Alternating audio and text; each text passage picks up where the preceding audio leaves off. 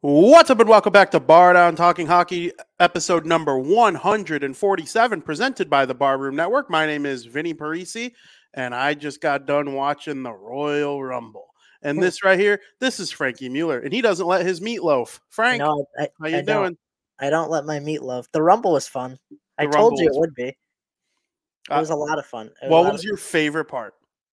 Hello, Tom. What's up, Tom? What's up, Skokes?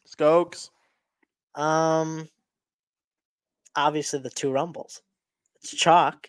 Yeah, but like what part of the Rumble? Like, duh. Like there's not a little sequence that you can't pull out as your absolute favorite? Maybe the final two men's because it was up in the air. Like we knew who was going to win the women's kind of, but the men's was back and forth. Like nobody really knew. You kind of knew who it was going to come down to, but it's that shock factor, right? And it plays into the story like Cody Rhodes has to finish his story. Lost to Roman last year at WrestleMania. He's going to go back this year and try and beat him again. He's on this historic championship streak of like 1,200 and something days or over 1,100 days. It's cool. It's a cool storyline that's going to culminate at WrestleMania. I can't wait for WrestleMania. I'm probably just as excited as anyone, to be honest with you. You think we'll watch it 100%, right? Yeah, I would say so. My favorite moment, though, has a little bit of personal bias to it because of how funny it was for the group we were hanging out with. Obviously, we all had names drawn, and whoever wins the match, if your number matches, you get the money. And one of my all-time favorite podcasters, Pat McAfee, enters the Royal Rumble, and who has him but D? Oh my God. And oh my God, was that a funny moment because you knew he had no chance to win. Not only did he have no chance to win, he didn't even try.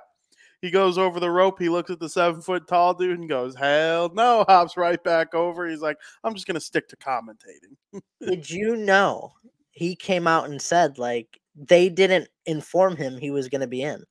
Yeah, yeah. So it was all like improv. I mean, is that part of the storyline that he didn't know? No, I think he really didn't. Like, that's possible. I mean, and I think he's like, well, what do I do? I'm just gonna dip. Yeah. That was funny. I had a good time with that. That was really, really funny. It couldn't have been more funny though that Dylan got him. I know, because he secretly hates Pat too. Does he really? I think so. He won't say it, but I think he does, because he lets Aaron Rodgers go on every Tuesday in the winter time and spread his conspiracy theories and sound like an asshole. Apparently that makes Pat an asshole, that Aaron Rodgers is an idiot. Well, that's not going to happen anymore, right? He banned him. No, that is incorrect. I thought he banned... Who banned him? Somebody got banned. Stephen A? No. Remember, he wasn't going to go on... He wasn't going to have somebody on their show because of what Rodgers comments made. There were rumors that was going to be the case with the Pat McAfee show, but he had him on the next day just to debunk them all. Oh, really? Yeah. Oh. Yeah. All right. Aaron Rodgers Tuesday, if Rodgers doesn't retire, and all signs point to him not retiring, Aaron Rodgers Tuesday will resume in August with an occasional appearance here and there in the offseason. But, yeah. I mean, are we a-holes if someone comes on our show and is an idiot? No. It's not our fault. Yeah. I don't Is it our fault we had him? Maybe. But yeah. But... yeah, well, yes, it is our fault we had him. I mean, it was our option to add him to the show. But yeah, for sure. But we're going to talk hockey in period number 1. Oh, VP. I got your ass. You had no clue. I got you. I just had. Now I'm not going to do it anymore, but I knew I couldn't go like a month without getting you at least one time. And I got you. I'll You recovered okay. You recovered okay. When you said, "Oh, VP," I thought we had like a 5-second delay coming. No, you got it within like a second or two. That was good though. That was a good recovery. I still owned your ass though. That was Remember, just remember who's daddy around here, okay? I give you props for that one. I Yeah. give you props. Don't forget who's daddy around here. All right, Dad. Frank, the Columbus Blue Jackets. Wow. A lot going on. A lot going on with them. A lot going on with them. We'll start with our boy Patrick Laine. Patrick Laine was the number 2 overall pick in the 2016 NHL draft by the Winnipeg Jets. He was picked 1 selection after Austin Matthews. Pick number 3 was Pierre-Luc Dubois. Pierre-Luc Dubois was a pick of the Columbus Blue Jackets. They were traded for each other a couple years ago. Laine comes to Columbus. Dubois goes to Winnipeg. Dubois has since been traded to the Los Angeles Kings. But Laine, he's still with the Jackets. When he first came into the league, Frank, when he was with Winnipeg, he was one of the best goal scorers in the NHL. I honestly thought there was a chance that, along with Matthews, these two would kind of take the reins from Ovechkin as the best goal scorers in the NHL. That has not happened. It happened for like a year or two. I think he had 80 goals after his first 2 seasons. A phenomenal start to an NHL career. But since then, he's tapered off a little bit. He's a consistent 20 goal scorer, but he never really hit that full potential that he could have had. And now we learn that he's dealing with some off the ice issues. He is taking a leave of absence to deal with his mental health, and he wants to come back rejuvenated and obsessed with hockey again. And he believes he can get back to that true 40 goal scoring form if he returns in good shape in a couple weeks here, hopefully, or whenever he's ready. I'm wishing Patrick Laine well. Didn't he broke his clavicle too? He had a couple injuries along the way. That didn't help. Didn't they say it was a setback in his recovery for his clavicle as well? Yeah. So like I can't imagine breaking your clavicle. That's got to be like one of the worst things to break, honestly. Isn't that in your neck? Or am I getting it mixed up? It's something to do with like your shoulder, neck area. I think it's like so I can't imagine breaking that. If like knock on wood, I've never broken anything. But if I were, I wouldn't want to be like shoulders up. Anything to do with the neck, you don't mess with the head, the brain, like any of that stuff. But yeah, they said he had a setback in his recovery as well, and obviously not going to return until after the All-Star break because the All-Star break's basically here minus a few games. But there's no need to rush him back to the lineup anyway. I mean, I think it's best that he takes this extra time to focus on himself, get healthy mentally and physically.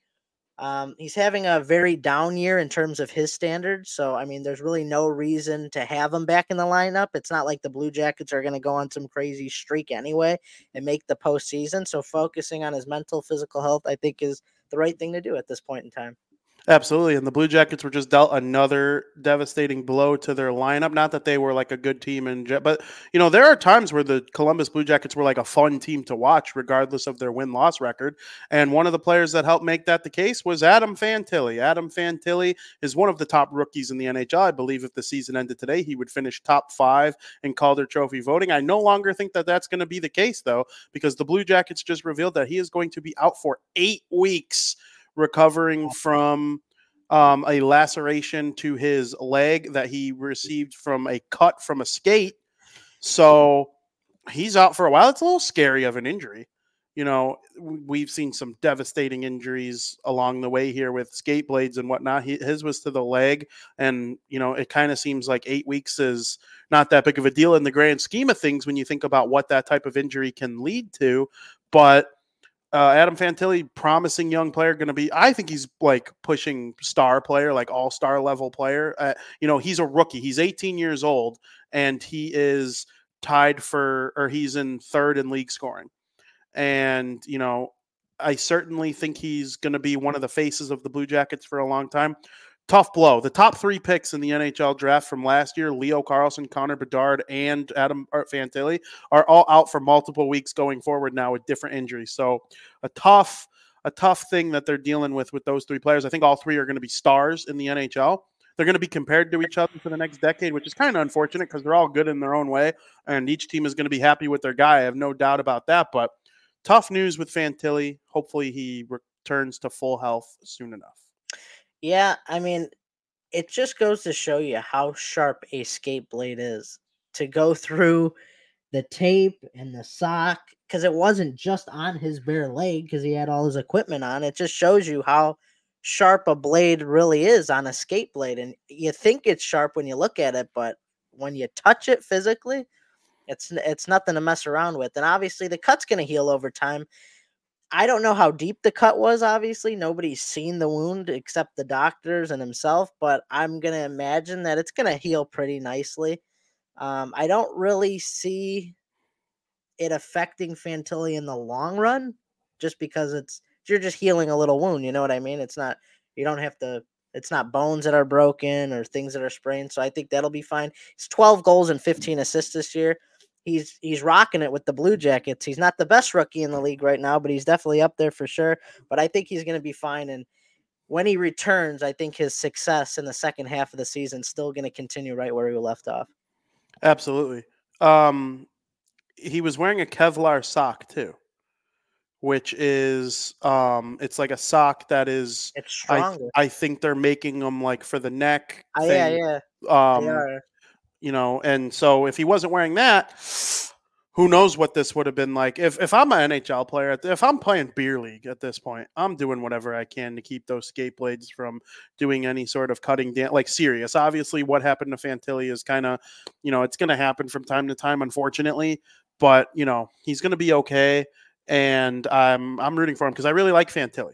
Yeah. I think he's going to be a star in the NHL, and he's not going to be as good as Bedard. Him and Leo Carlsson will be compared forever because Fantilli was supposed to go second. He went third. How about they're just both really good? And that's what we've seen so far this season, is that when they're in the lineup, they are both amongst the best 18-year-olds to play in the league in the last decade. I mean, that's just the way it is. And I'm excited to see what the future holds for Fantilli and the Blue Jackets. So we'll see what happens. And then this David Jiricek, they keep sending him down, calling him up, sending him down, calling him up. He goes to the press. And he says, yeah, I see guys like Simone Nemitz in New Jersey and Kevin Korchinski in Chicago. They're from my draft class, same position. They get ice time. They're on the power play. They're getting consequential minutes out there. I'm on this Blue Jackets team that has injuries all over the place and whatnot, and I'm going back down to the AHL. He's frustrated. There's some drama there. I can't say I disagree with him. He is one of the best 6 defensemen in the Blue Jackets organization right now. I truly believe that. A little weird what they're doing with Jiricek. I'm on Team Jiricek fully. He wants to play in the NHL. The Blue Jackets aren't giving that to him.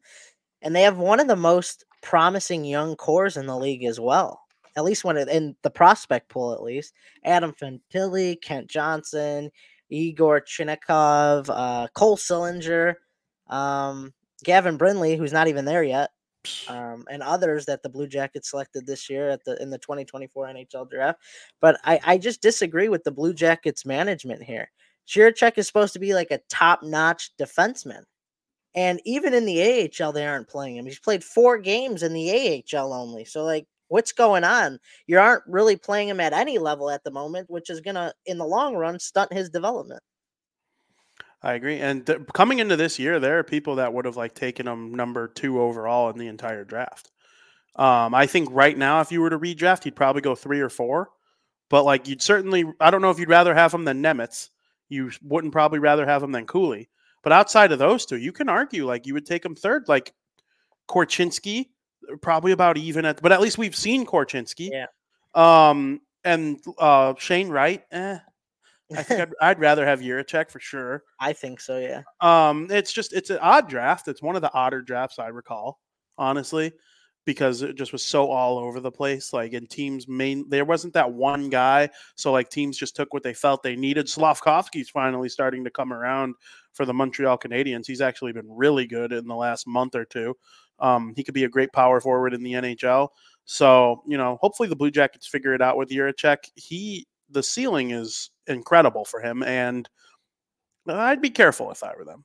Mm-hmm. That's not good. He might request a trade. And if he requests a trade, I mean, very rarely do sides recover from that. I can think of one. Jake DeBrusk requested a trade from the Bruins. And he is very much still a Boston Bruin and a contributing Boston Bruin player. Helped last season. He seems happy to be a Bruin these days. But when Butch was still their coach, Brucey, he wanted out. And then they made that transition to Montgomery, and the rest is history. So I brought up the Los Angeles Kings a little bit ago when I said that Pierre-Luc Dubois was traded there. Frank, do the Kings stink? Well, they're in the worst slump of any of the 16 playoff teams. So they've lost 14 of their last 16 games. And, I see a lot of people on social media or part of the press saying that, is it Todd McClellan's fault? He took full blame after their latest loss, but let's not focus and put all the blame on him. Should he be fired? Absolutely not. But that's just me. That's my opinion. The problem is with the players and them getting too comfortable, too confident, and too lazy out there on the ice. Drew Doughty said after their loss to the Sabres that there are players on the team that are too focused with getting their point totals up. Too many people want their hand in the cookie jar. The team plays selfishly. When the game is close, everyone stays focused and they grind to take the lead. We saw that in the first half of the game against the Buffalo Sabres. They were cooking. But when they were up 3-1 against the Sabres, exactly halfway through the game, they started to collapse. And the statistic shows when they go past 60 minutes, they're only 2-10. I mean, you have Kopitar, Fiala, Kempe, Byfield, Dubois, Doughty. You shouldn't be that bad in 3-on-3 overtime or a shootout. I mean, I'm pretty sure the Blackhawks have a better record at 3-on-3. And they've probably won more 3-on-3 games with Bedard out. I mean, that you have a talented roster. There's no reason to be that bad. Not to mention, Talbot and Rittich, they've been a solid duo so far this year. I can't complain. It is that too many players on this team lose focus of the overall big picture. And maybe that does fall on Todd McClellan a little bit because it's his job to rally the troops and get them focused in the locker room after each intermission, before the game, post game. But I don't think it's fair to put all the blame on him. Katie in the chat wants to know, where's your Royal Rumble cut? No shot. That's Bleach a joke, blonde. Frank. That's a joke, Frank. Bleach you blonde. Agreed to do it. You agreed to do it. Bleach blonde. And now, when I said I'd shave my head if the Devils won the lottery twice, I said I would shave my head if they won the lottery. I did it for like 4 straight years. I had to shave my head twice when they got Escher and Hughes, and you don't live up to when you say you're going to do something. That's so not cool. Incredibly wrong. You said, okay, I heard you. Okay. And then Buddy wins Royal Rumble. He's got a cool hairstyle, and you're like, to be fair, I never said when. All right. Well, in summer of 2054, Frankie's going to get that Royal Rumble haircut. Yeah, the Kings, they stink. I'm annoyed that they stink because they started off so well, and I honestly thought like with the way Edmonton and Vancouver and Vegas is playing, and you had the Kings in that mix, I mean, the Pacific Division could just be an absolute dog fight, and the Kings are just kind of tapering off. They're in danger of like letting one of those Central teams take a spot, or like who knows what the Kraken do in the second half of the season. They've been going, they blew it last night, but they've been playing well with Joey Decord and net. And I don't know, the Kings, they better get it together because 2-8-2 or whatever they are in their last 10, 15 games, they stink. So they better figure it out. We all want to see more of Kopitar and Doughty in the twilight years of their career. Sucks Hopefully to see them play this bad. Helps them. Yeah, I'm sure that is the case. I mean, them and the Devils needing the All-Star break more than any other team. Can't really think of anybody else that needs somebody else. I thought about him yesterday. I'm not talking about bad teams either, like the Hawks or the Blue Jackets, because I think the Predators could use a break. They're fair. Right there with the Kings. Yeah, I think they have the same amount of points, but I think they need a break too. Yep. Catastrophe of a loss the other night too. Yeah. To the Ottawa Senators when they were up 3-0. That's tough. Ottawa they were up 3-0 after the first period. I know. Yeah, right. Tough. I agree. Those are probably the big three in that discussion. But Frank, it's a good time of year. You know why? Why is that? Because Zach Parise is back. 39-year-old ZP, my all-time favorite NHL player, somebody I've looked up to and enjoyed for how many damn years now. He has 429 career goals, 450 assists.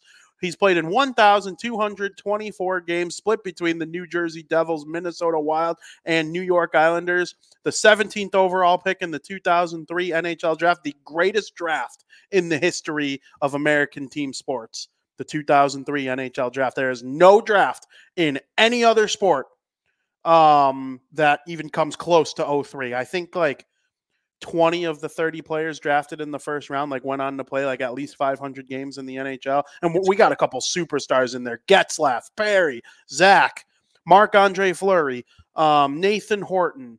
I'm missing. Oh, is it Eric Stahl? I think Eric Stahl is one of them. I mean, it is just one. Yeah. Marc-Andre Fleury, Eric Stahl, Nathan Horton, Vanek. Remember Thomas Vanek? Ryan Suter, Dion Phaneuf, Jeff Carter, Dustin Brown, Brent Seabrook, Zach Parise, Ryan Getzlaff, Brent Burns, Ryan Kessler, Brian Boyle, Corey Perry, Patrick Eaves. Then you get into the second round, Patrice Bergeron. I mean, it is Corey Crawford. It is legitimately one of the greatest drafts of all time. Jeremy Colleton drafted 58th overall by the New York Islanders. It is just one of the best drafts of all time. And Zach Parise, he's back for another year. Colorado Avalanche. What are your thoughts? Before I touch on that, Tom says, Frankie, do it indoor county this year. Come on, Frankie. But I don't think he realizes what it is. He would not like it. He doesn't like, he always disses those weird haircuts. Well, it's time for you to have one. He disses them, but he would laugh at it if it were you. He'd laugh at it, but he would hate it deep down. Bleach blonde. That'd be awesome. That'd be so awesome. Absolutely not. If you're Zach Parise and the Colorado Avalanche come knocking on your door wanting to sign you, why not sign with them, right? Like, even at 38 years old last year, he had 21 goals. I mean, would he have gotten that this year? Probably not. But he is also with a better team this year. So, I mean, you can never say never. So this is actually big for the Avalanche in a couple different ways. First of all, Zach Parise hopefully provides scoring depth for this Colorado Avalanche team.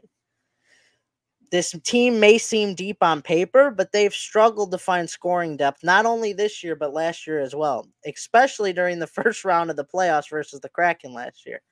Very, very hard to find scoring depth, and they were eliminated in the end. So they're also going to use this opportunity with Zach Parise to fill some voids that this team has.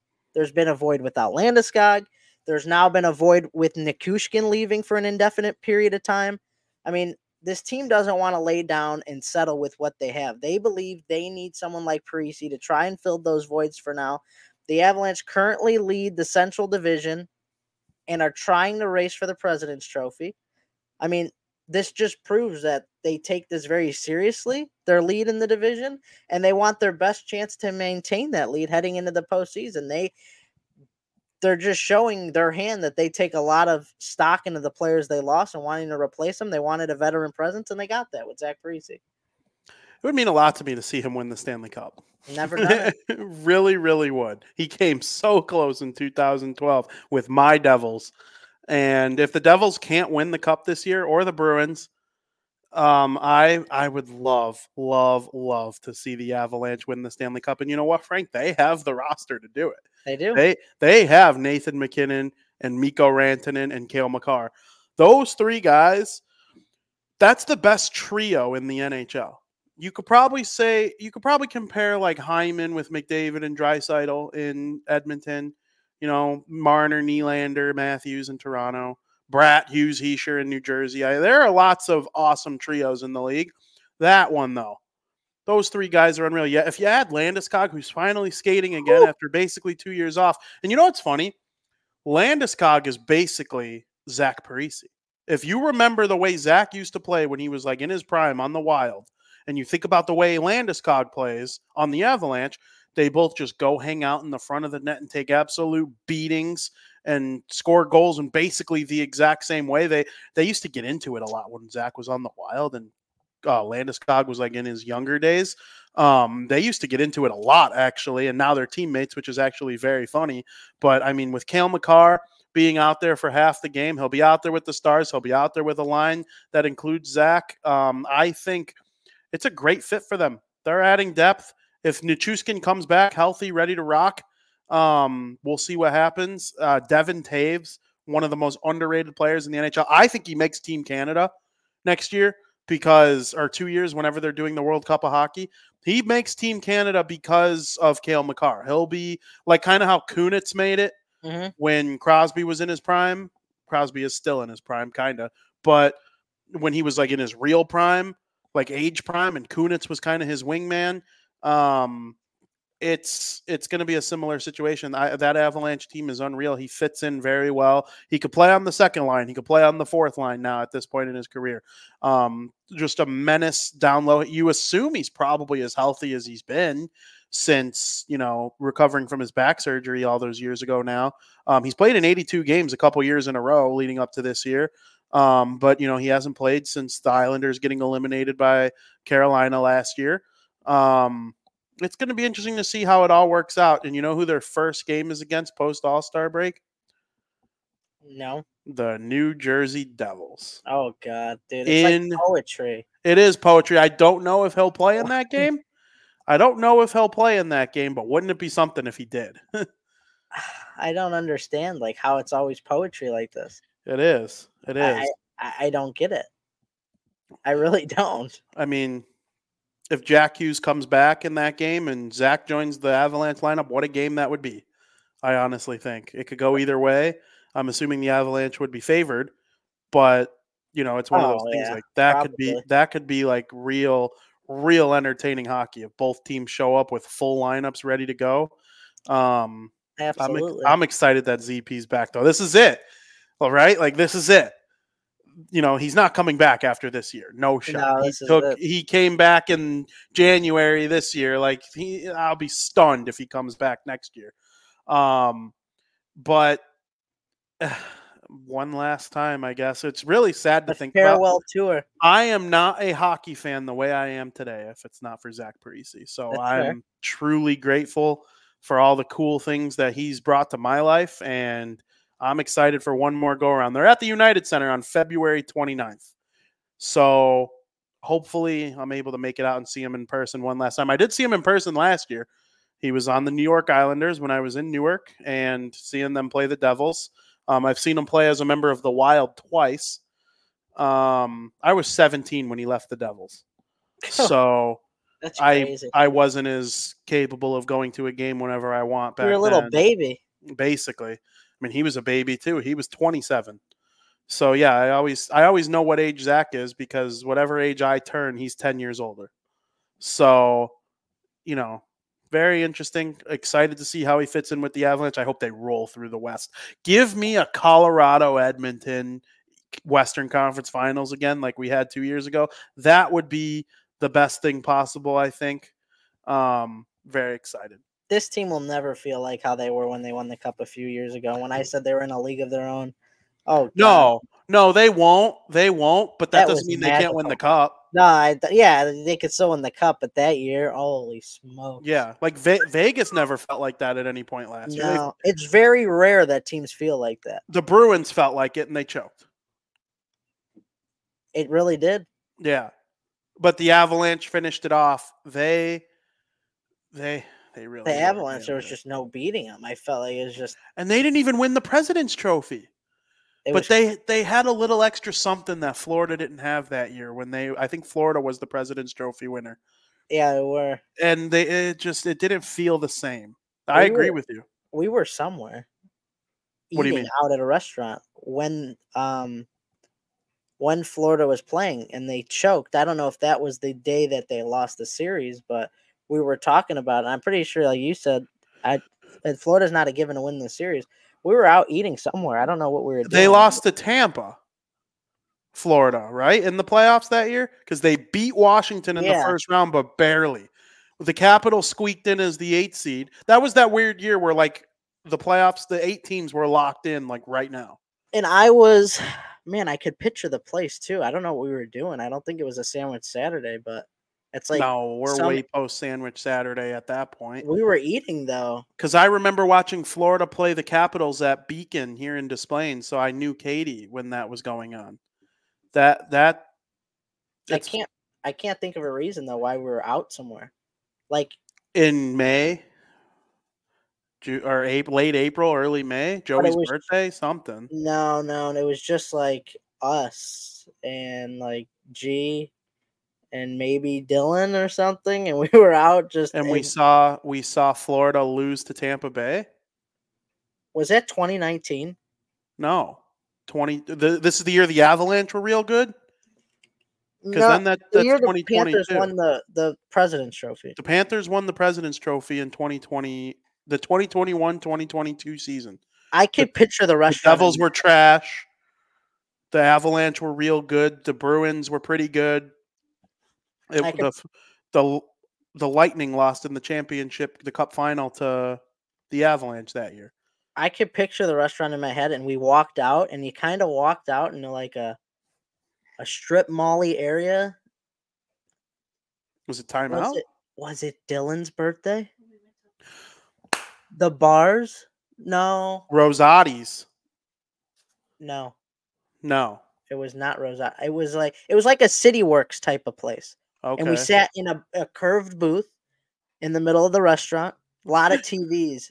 But it's just weird. Like, there's certain moments in your life where you just remember these memories, but for what reason? And the Panthers were eliminated from postseason contention? They were playing Tampa Bay, I'm pretty sure, at that time. I don't know if that was the day they lost the series.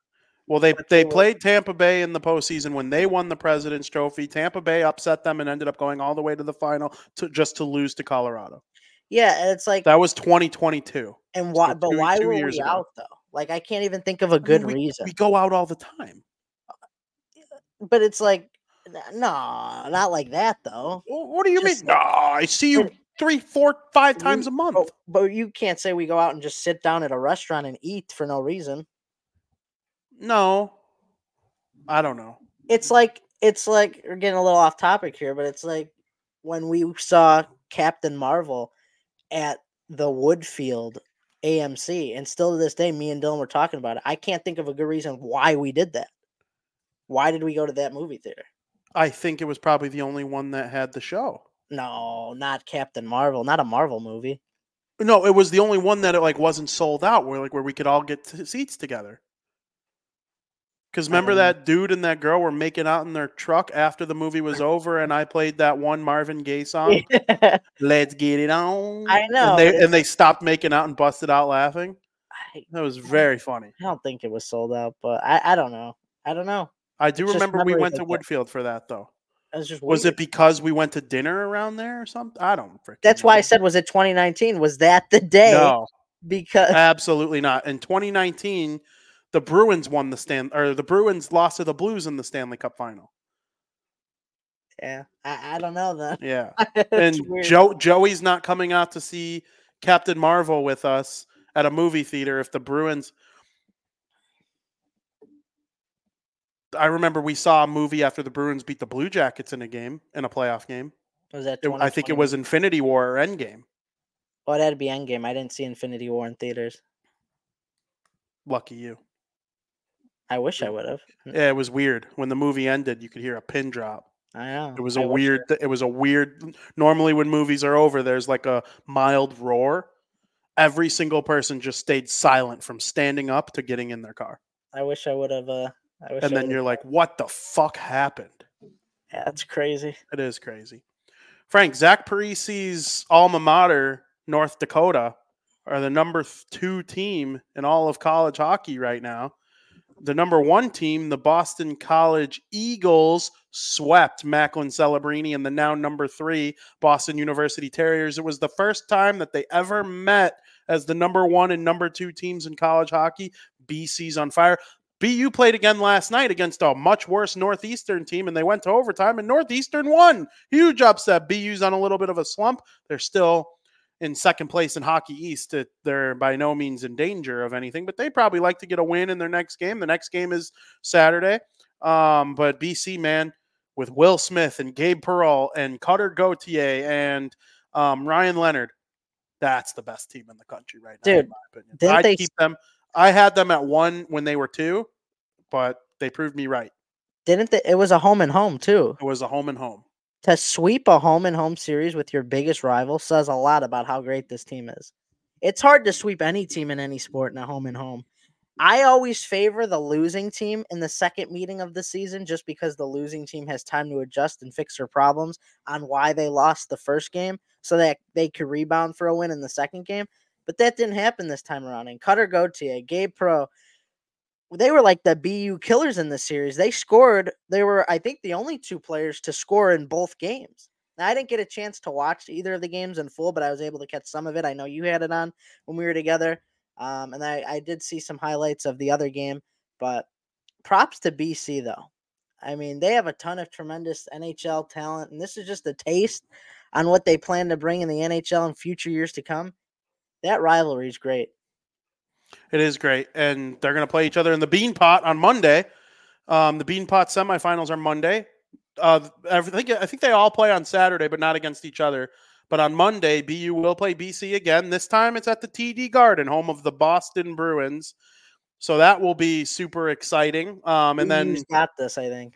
You think BU's got this? 3 in a row is insane. I just think BC's better. They could be better, but they have 4 guys. insane. They have 4 guys who could be on Connor Bedard's line next year if they were Blackhawks prospects. I think BU has 0 because Celebrini would be on a different line totally. Like, I don't know. I just think BU, Macklin Celebrini might be the best player out of them all. He also might not be because I think the world of those 4 players on Boston College, and where you're drafted doesn't always mean everything, but they were all first rounders.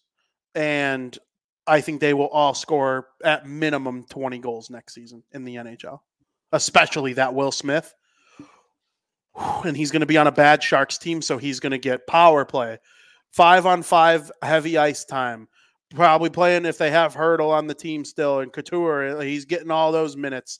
Leonard's going to go play in Washington. Who knows? Maybe he will get power play time and send one-timers over to Ovechkin, or, he's more of a shooter, I think. He'd probably be on a different power play than Ovechkin. But, like, Gabe Perreault going to go have Fox and Panarin on that power play. Whew. If he gets opportunity. I mean, my goodness. And then Cutter Gauthier, he's going to go to Anaheim and be the centerpiece of the shooting gallery that is their power play. Leo Carlson is going to find him in open space like nobody's business. I'm excited for them all. I don't know. I got BC winning the Beanpot and the freaking national championship right now. Wow. Yeah. Wow. Now, I can't favor a team to go 3 in a row. That's tough. It is tough. Because I think we're underselling BU's talent too. They got. I'd be stunned. I would think like they go undefeated the rest of the year if they beat BU. Honestly, they sweep the playoffs. Like, it's just everything. Maybe. I hope they meet in the Natty so bad. I like what North Dakota's doing. Quinnipiac is unreal again after winning last year. Wisconsin is all of a sudden in the conversation. They could be Natty champions too. I think it's probably going to end up being one of those 5, but like, who knows, honestly, at this point, because it's just all over the place all year. But my goodness, I can't wait for the Beanpot. TD Garden. It's one of my sports bucket lists is the Beanpot. It's not really that hard. Tickets are like dirt cheap. It's not a sold out TD Garden. You just got to be in Boston on the right weekend. But that's the hardest part of it for me. If I lived in Boston or Massachusetts, I probably would just go every year. But, I think it's going to be really fun. And then Harvard will play Northeastern, who Northeastern just got that big win over BU. So I'm sure they're coming into the Beanpot motivated. I think that every team has a game on Saturday to kind of get ready for it. Should be a lot of fun, though. Absolutely can't wait for the Beanpot. And then the final will be 2 days after, or the day after the Super Bowl. So very much looking forward to that. It's going to be awesome. Frank, Owen Tippett, big contract. Yeah, signed an 8-year, $49.6 million contract. Equates to $6.2 million per year. I'm normally not a fan of this contract. I do kind of like it. I might play a little devil's advocate here, but we'll see. I mean, so this means based on his current contract he has, He's getting a $4.7 million increase starting next season. So this is a very interesting move. He's part of the core. He had 27 goals last year. He's on pace for more than 30 goals this year. Within the next 8 years of his contract that he'll be on when the Flyers have their core complete, Tippett's going to be a major factor in that, and will probably be producing more with the better Flyers team, obviously. It's just going to come naturally. He's a top 10 draft pick. He's in his 5th year. He's shown improvement over the last 2 years. The first 3 years, not so much, but over the last 2 years, he's shown, including this year, he's shown significant improvement. So I understand why the Flyers made this deal. But the contract length per dollar amount ratio is off to me. I think a contract like this in 3 years would have been perfect, but he's really not going to show his full potential until this team gets better, I don't think. However, on the other hand, if you don't sign him to a deal like this, then it's like, what kind of contract do you give him?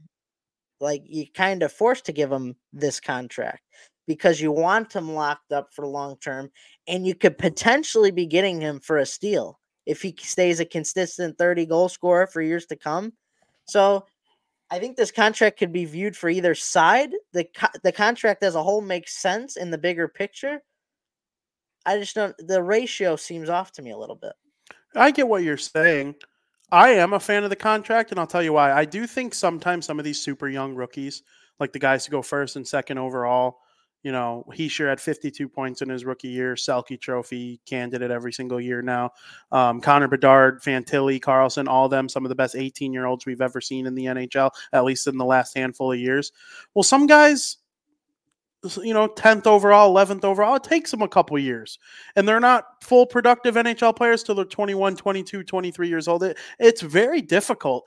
That's why extra praise should go to the guys who are, I think we do it wrong. We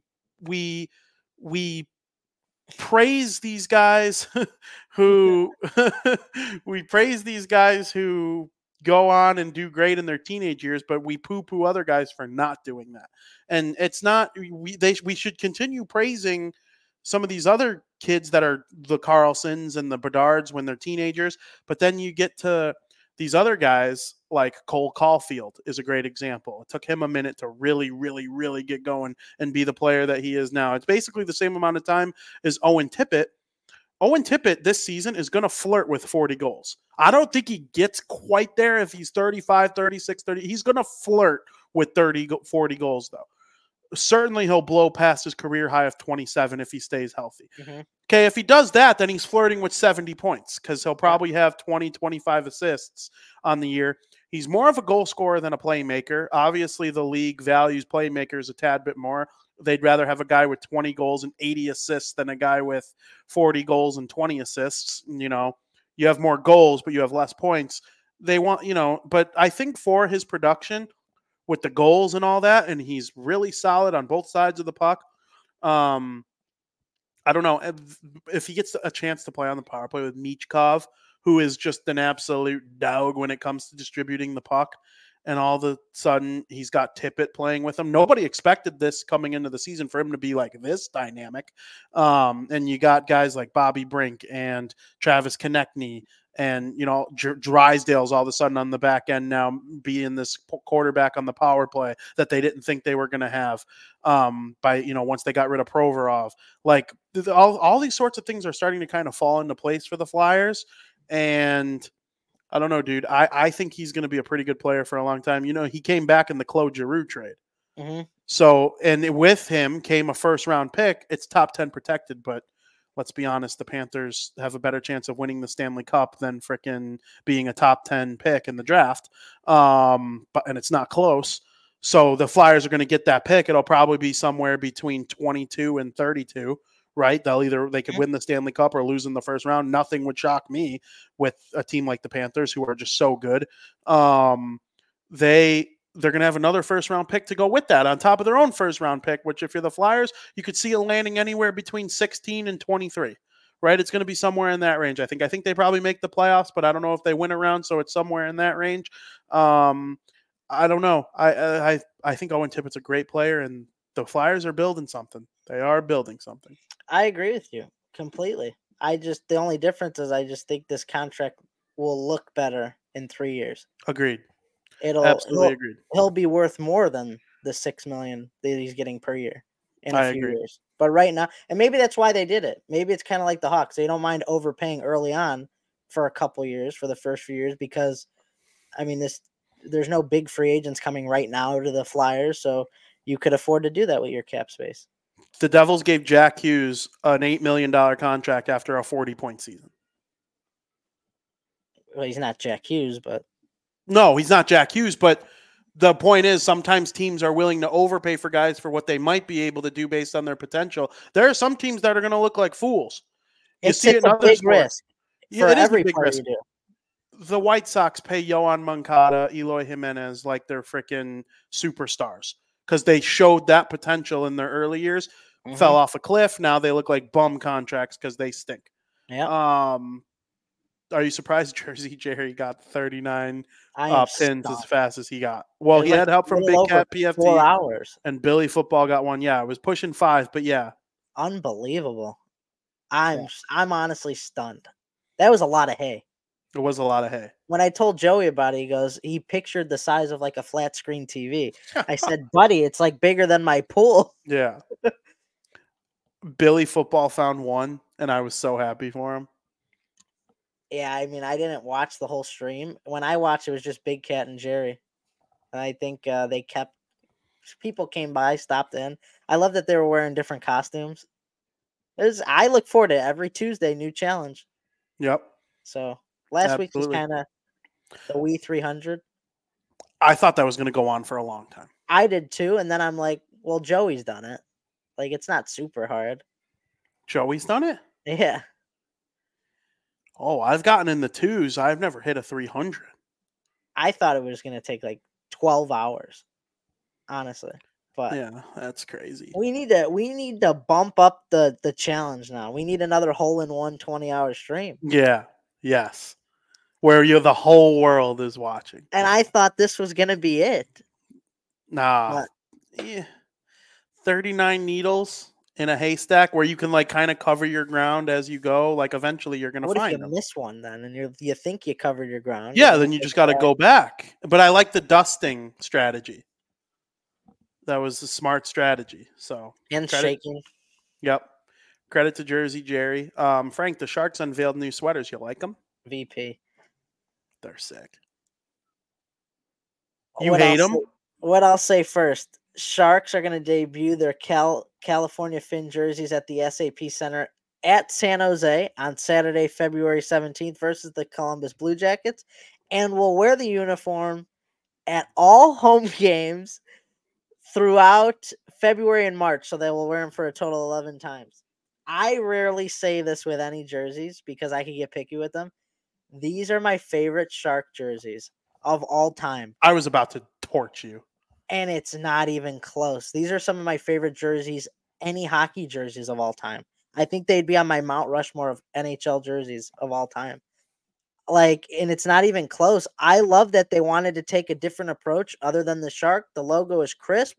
There's a perfect black to blue color ratio. The sleeves are shark gills. I mean, these jerseys are basically the meme where it's like, tell me you're a Sharks jersey without telling me you're a Sharks jersey. It's brilliant, brilliant, brilliant idea. And whoever designed these jerseys should get a raise and design jerseys like this for every team.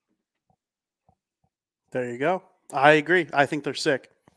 I love their teal jerseys too. I kind of wish they were rotating, wearing them both in February and March because I think it would be a real nice rotation.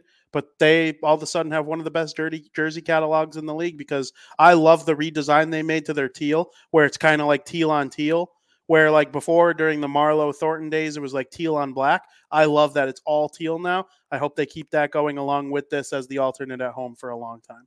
VP, it's just absolutely gorgeous, man. Look Yep. at this. Absolutely stunning. God. Woo! Yep. Wow. Very cool. It's the first jersey they've ever had that doesn't feature a shark head. good. I like the different approach. I really do. I love the shark, but we need different. None of this basic stuff. We need different, and this exceeds all my expectations. Yep. And Frank, they've been hinting at it all season long, technically, and nobody even realized that it's their Twitter hashtag logo, and it has been all season long. See, I don't And really look at their Twitter, so it's it wasn't like that last year. It was the huh. normal shark logo last year. And another team has been hinting at their logo for a new jersey that they were revealing, the Devils. Their hashtag on Twitter was the NJ, no circle around it. The 4 Stadium Series jerseys were revealed. I'm assuming you hate them all. I hate 2 of them. I dislike 2 of them. So you hate them all. No, I don't hate them all. I hate 2 of them. Like Do you hate the Von Devils? Boy. No, they're the ones like I could get by. They're okay. I kind of like them, Okay. and I kind of like the Islanders. The Rangers and the Flyers are just stupid. They're just the reason why nobody could ever come up with a good jersey. Honestly, like Go into detail. they're okay. If I had to rank them, I'd go Islanders, Devils, Rangers, and Flyers. Because, Wow. The but Islanders, the Islanders get the most shit on. wow, in my opinion, they're just too basic. Show me something I've never seen before, like the San Jose Sharks jersey. We need something fresh. I've seen Isles. We've seen the NYR. We've seen the Flyers logo on a white jersey. Show me something I haven't seen before. Now, I will say I like the Devils because they kept the jersey strictly red and black. There's no white in there. That's what I like. It's something a little bit different. Islanders jersey is cool because it's their nickname on the front. But with the Rangers and Flyers, just too basic. I'm tired of basic. Throw me a curveball instead of a meatball. I'm tired of it. Very fair. Frank, so I ranked them Rangers, Devils, Flyers, Islanders. I just thought the Islanders one was like a little too, like, it just seemed bland to me. I ranked the Flyers third. I like the jersey. I don't like it for the Stadium Series. And the reason I don't like it for the Stadium Series is because it just looks like a Flyers road jersey. Do you get what I'm saying? Like, if they made that their road jersey, I think people would love it. It's better than their actual road jersey, I think. But for the Stadium Series, It's just basic. but that's what a road jersey is basic. Like, that every team's road jersey is Throw basic. me I a think different logo. that's the thing. They're the only team that just put their logo on a Stadium Series jersey. It would be a nice road jersey. It would be a really nice road jersey. I agree. The other 3 look like Stadium Series jerseys. They do. I don't like the Islanders one, so I rank the Flyers one ahead of it. But the Islanders one is also growing on me a little bit. I love the Devils one, and I'm not biased. I'll shit on something if I don't like it. Not everything they do I like. That jersey, I hated it at first, and then I started looking at it, and I'm like, this is a Stadium Series jersey. I was kind of a little disappointed the colors weren't flipped, and I think that's what gave me disdain at first. I thought it would be very similar looking, but it'd be a black jersey with the other stuff red. But I'm like, the Devils are a red team, and they feel that way about themselves more. We got a black jersey as an alternate. They wear it every Saturday home game. We have a black jersey. They are a red team. They've been a red team forever. Even when their accent was green and then changed it to black, red was still the main color either way. And they like being a red team, and that's who they are. That's who we are. Our favorite color is red. It's part of our bloodline. The Rangers, they haven't really done the NYR on the front like that big. I like the 3D-ness of it. That caught me off guard. Though. We have. And it's getting old. That's where I draw the line. I get what you're saying. I'm kind of glad you hate it because I hate everything Rangers. Like, But the Devils one out of the 4 is the most unique because I don't think, and you could probably fact check me on this one, you're the Devils guy, but I don't think there has ever been a Devils jersey with 0 white in it. no. 0. There No. is not a speck on the arm of white. It is purely black and red, and that's what I like about it. They took a different approach. Unique. That's what we need. Well, and another reason I think the jersey's wildly popular in the Devils community. They love it.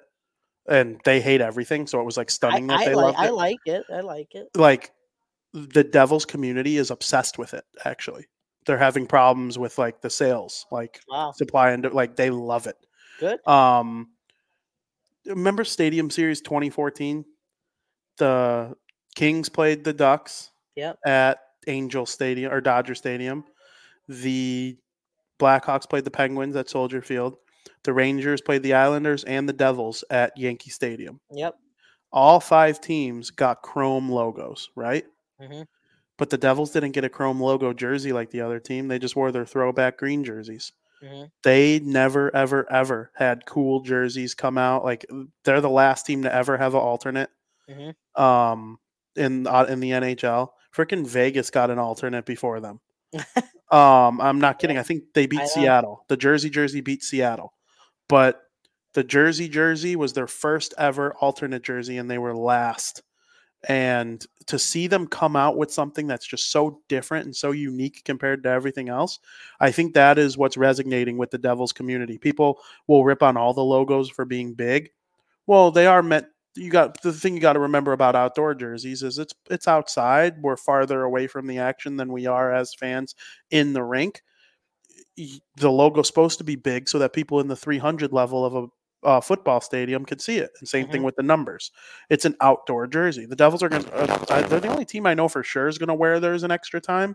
They're wearing theirs, I think it's February or March 6th or something like that. It's one of the home games in March that they're wearing it at home, which should be really, really cool. I'm excited about that because it'll be interesting to see them wear it in a building, like on a normal ice surface. But I don't know, dude. I like the Devils ones. I don't hate the others, but I don't love them either. The Flyers one, I stand by. It's a nice jersey. I just don't love it for the Stadium Series jersey. If you told me that that was the Flyers' next road jersey, I would be like, oh, they did a good job with that. That's probably their best road jersey I've ever seen. And it's not their road jersey, it's a Stadium Series jersey. That's the only issue with it I have. Disappointing. For It's sure. just disappointing. Well, at least you don't hate the Devils one. Dylan was telling me he hates it, and That's crazy. good for him because I don't want him to like it. Frank, the Oilers have won 15 games in a row. 16, brother. 16 games in a row. 16 games in a row. Just unreal. The And first win on that streak. Hey, they beat the Hawks on that streak too. So Twice. Yeah. And you want to know the funny part is they're still 12 points out of first in the division after winning 16 in a row. That's how bad of a start they had to start the season.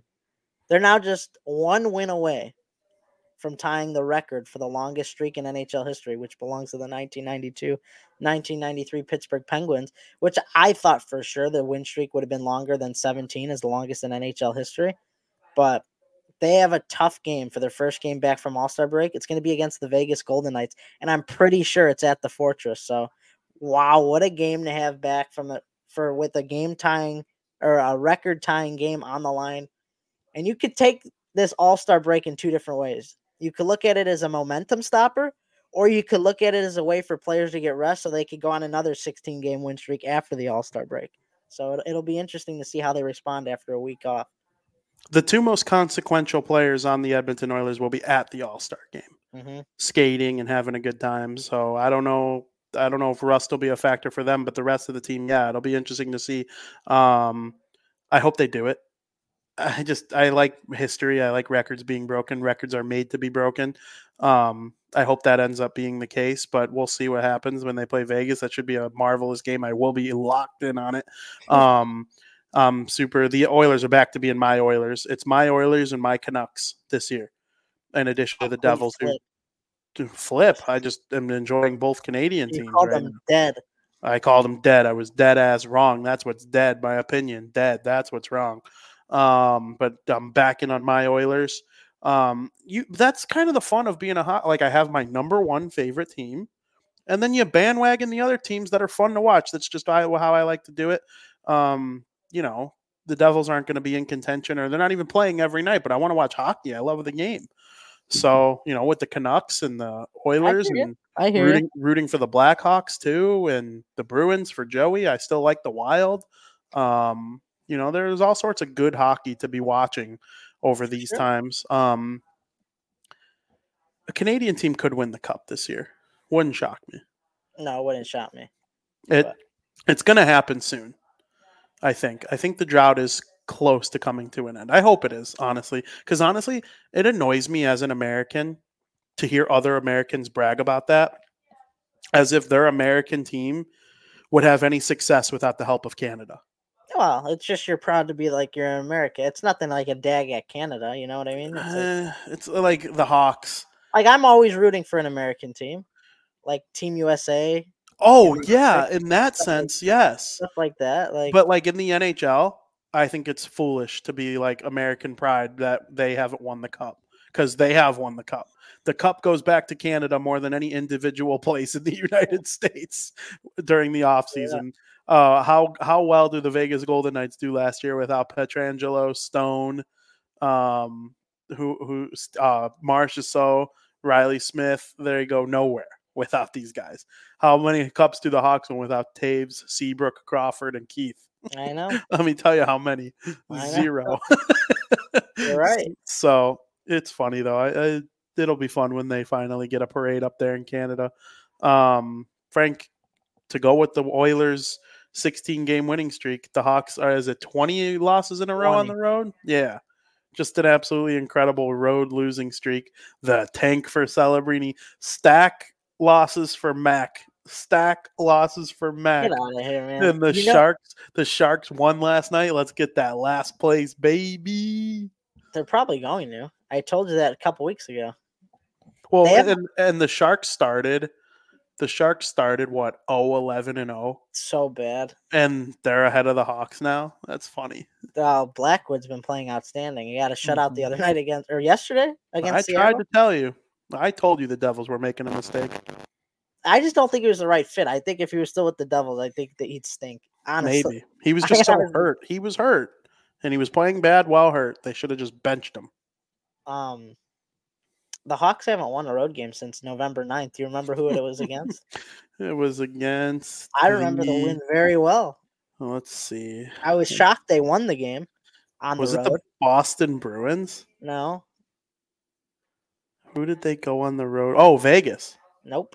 No, it wasn't the Devils, because the Devils was... It was an Eastern Conference team. It was an Eastern Conference team. Okay, let's see. Who did they beat on the road back on November? You said November 9th? Mm-hmm. November 9th. Was it Florida? Nope.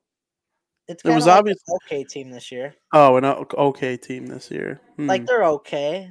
They've had their ups and downs. Just say it. Tampa Bay. They beat the Lightning. In Tampa, I was stunned. I don't think Vasilevsky was back at that time, though. No. For sure not. They suck. They stink. Bedard's going to be out for a little while longer. What were you going to say? It's just rough, man. It's hard to win on the road, too, with a young team. Like, the home crowd gets you going. They just find more ways to win at home. But playing on the road is even tough for some of the better teams in the NHL. You look at the Avalanche, for example. They have the third best record in the league, but the road record's 12-9-3, which is technically 12-12. Nothing to sneeze at, but nothing awe-inspiring either. It's a hard league to play on the road, and it's just going to improve over time as you get that experience for these young guys. Absolutely. Well, we look forward to seeing the Hawks get a chance to get a road win. I'm all in on them being a top 3 lottery team again. It's just that's how I fan. That's what I choose to do. The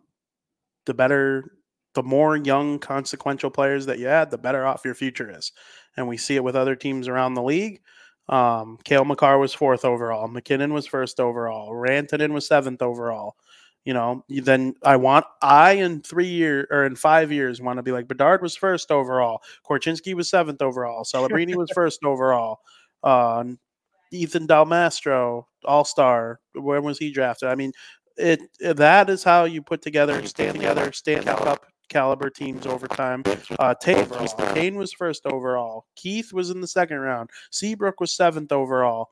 Crawford was in the 2nd round. Like, 1st and 2nd round picks, very, very important. Hopefully they're able to put together a couple. But I'm really excited for what the Hawks are doing. And, unfortunately, there's not going to be a Blackhawk at the All-Star game, which we'll talk about period number 2. Good work. The All-Star game. Frank, Yep. the skills competition. I'm ready. Huh? What are the skills in the skills competition this year? Well, they're doing it differently. We touched on it earlier in the year, but each player, there's 12 players that'll participate in the skills competition. Each player is going to compete in 4 of the first 6 events I'm about to name, earning points for their respective finish in the event. So you got the NHL's fastest skater, the NHL hardest shot, the NHL stick handling competition, NHL one-timers, the NHL passing challenge, and the Cheetos NHL accuracy shooting competition. So I think it's unique that with these 12 players, they're going to choose to play in 4 of them, which is great because if you're not a fast skater, you don't have to compete in the fastest skater. So it's really giving you and your team or whatever the best chance of getting the most points and making it to round 2. So when all 6 are done, all 6 competitions are said and done, we're going to move on to round 2 of the skills competition, where the top 8-point earners advance to the 7th event, meaning 4 of the 12 will be eliminated and not advancing to the event. The round 2, the 7th event, will be the NHL one-on-one competition, where each of the remaining 8 players will choose the goalie of their choice that they will shoot against. From there, whoever does the best from there, the top 6-point earners will advance to the 8th and final event, meaning we're losing another 2, cutting the 12 in half for the final 6 in the final round for the NHL obstacle course competition, where the point totals are doubled, VP. I like doubles. I like when there's a lot of juice on the line. So after that, after the obstacle course, the NHL All-Star with the most points accumulated will be crowned the winner. It's a very interesting take on the All-Star skills competition, but I'm excited. I'm excited to see how it pans out. Maybe at the end of it, I'll be like, this was stupid and I hate it. But right now, I'm excited for a little change. Very good. Same here. I'm very much looking forward to it. It's unfortunate Jack Hughes won't be participating in the skills competition. He was replaced by Matt Barzell in the competition. Jasper Bratt takes his spot on the overall roster. Other than that, everything is pretty much the same from the last time we updated, with Eichel and Trocheck going in over Bedard with Trocheck and Connor. Kyle Connor going in over Connor Bedard and Jack Eichel. Frank, I wrote on the sheet Canada versus U.S. women, but it's actually not the case. It's just a PWHL 3-on-3 showcase. I knew what you meant. And, the rosters are out. It looks like on Team King, you got some pretty popular players like Kendall Coyne Schofield and Hillary Knight, Marie-Philippe Poulin, who's probably the greatest female hockey player of all time. Then you look at Team Kloss, and they have a lot of, really popular players as well, like Alex Carpenter, Emily Clark, Sarah Nurse. So it should be a lot of fun to watch. I literally can't wait for that tomorrow, just as much as, does draft and all that stuff. Yeah, so I'm excited that they're doing this. This is one of the things when we were talking about the PWHL, I believe with Dan Rice, I mentioned that these leagues are going to feed off of each other. And that's what they're doing here. This is a great way to integrate the women and the men's together and kind of advertise the PWHL, get people more familiar with it. I swear I'm going crazy because when we talked about it last time, I could go back and find the video. I was like, the draft's going to be Thursday. The women are going to play Friday. The skills is going to be Saturday and the game's going to be Sunday. And it's not. And it worries me because I'm pretty sure you agreed with me. Did something happen? Did they just ex-nay the women having their own day and they just put it on Thursday? Because I swear to you, it was a 4-day event with the women having their own day. I thought it was always on Thursday along with the draft. That maybe you were being nice and you didn't want to tell me otherwise. I don't remember. I normally like I telling remember you. vividly. I remember vividly saying that. I don't remember. We're gonna have to go back and check the tape. But yeah, it is tomorrow with the draft, and then the skills competition is on Thursday or on Friday, and then the game on Saturday. I'm excited. I really am. I like Me it. too. It's my favorite All-Star game of any sport. So I would put it second. My favorite sport, but I would put the All-Star game second. what do you have ahead of it? I think the MLB All-Star game is the best. Wow. The only reason I think that is because that is the one that most emulates a real game with an all-star roster. That's fair. In hockey, it's a 3-on-3 tournament. In football, it's flag football. In basketball, it's the final score is 250 to 249. The game that resembles a real game the most is the MLB All. It's not perfect. They don't go all out. You're not going to see Bryce Harper dive for a catch, and in the MLB one, the pitchers, they still throw gas, but they're not throwing their nastiest junk that can require John surgery. But it is the closest thing to the real version of the game with an all-star lineup than any other sport. That's very fair. I understand that. I would rank them baseball, hockey, basketball, football. Football's the worst one by far. I'm not even going to watch the Pro Bowl. I don't care. I don't think I ever watched the Pro Bowl, to be honest with you. I used to watch it when it was in Hawaii, and it kind of looked like football a little bit still.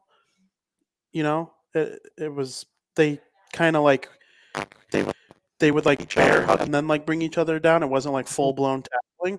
Yeah. But yeah, Pro Bowl, it's just, I'm excited to see like highlights of the Pro Bowl games and stuff. And last year when they were doing like water balloon competitions and stuff, they realized how bad that actually was. And this year there's going to be some changes to it. I was listening to Pat earlier today and he was actually making it sound kind of interesting.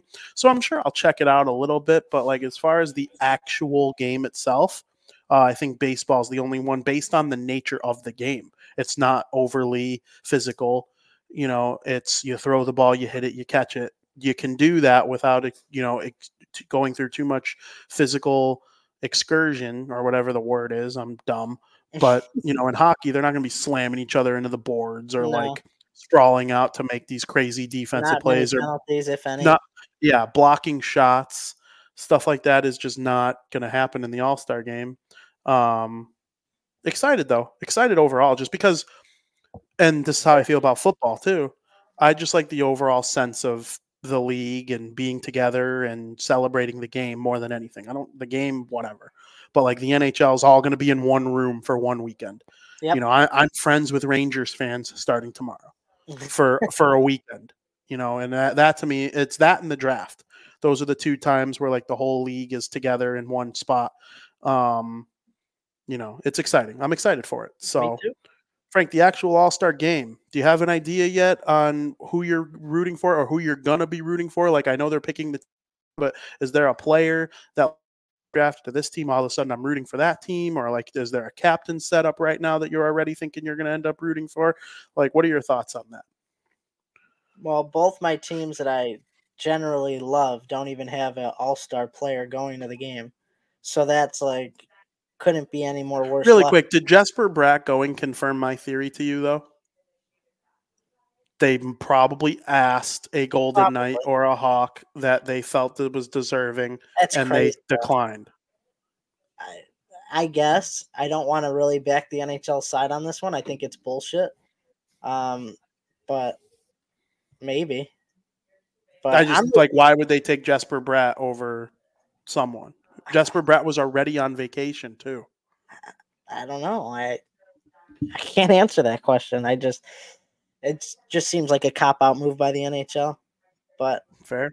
I know I'm rooting for a very fun draft. I love the draft and was sad when they got rid of it. I'm glad it's making a return. As far as the actual game goes, I really don't know who I'm rooting for yet. I want to see how the draft goes. I still have a feeling that there's going to be a little fish somewhere, either during the draft or the All-Star game, because what are the purpose of these celebrity captains? Well, what's the purpose? I have a feeling one of them is going to do something fishy. I don't know why. I feel another John Hamm coming in here somewhere. Something's going to happen. You just don't have celebrities just standing there looking pretty without them making a special pick or something. There's some fish coming on, and I'm prepared for it. I think the captains are to make people watch. Like, Michael Bublé is going to be there. It's going to pull in. BP. We'll see. We'll see. Pat McAfee entering the Rumble fish. Tate McRae isn't lacing up the skates. I can promise you that much. She'll be too busy worrying about performing in the second intermission. Joey wants you to hop on the spaghetti train, meaning he wants you to root for whatever team that David Pastrnak is joining. It's a possibility. I'm not ruling it out. It's a possibility. It's a possibility. So we'll see. It depends. I think honestly, I'm rooting for the Central. There is no Central. You know what I mean, though. Team McKinnon, because he's part of the Central. There's 2 Team Pacifics then, and no Team Metro. No, because Jack Hughes is a captain.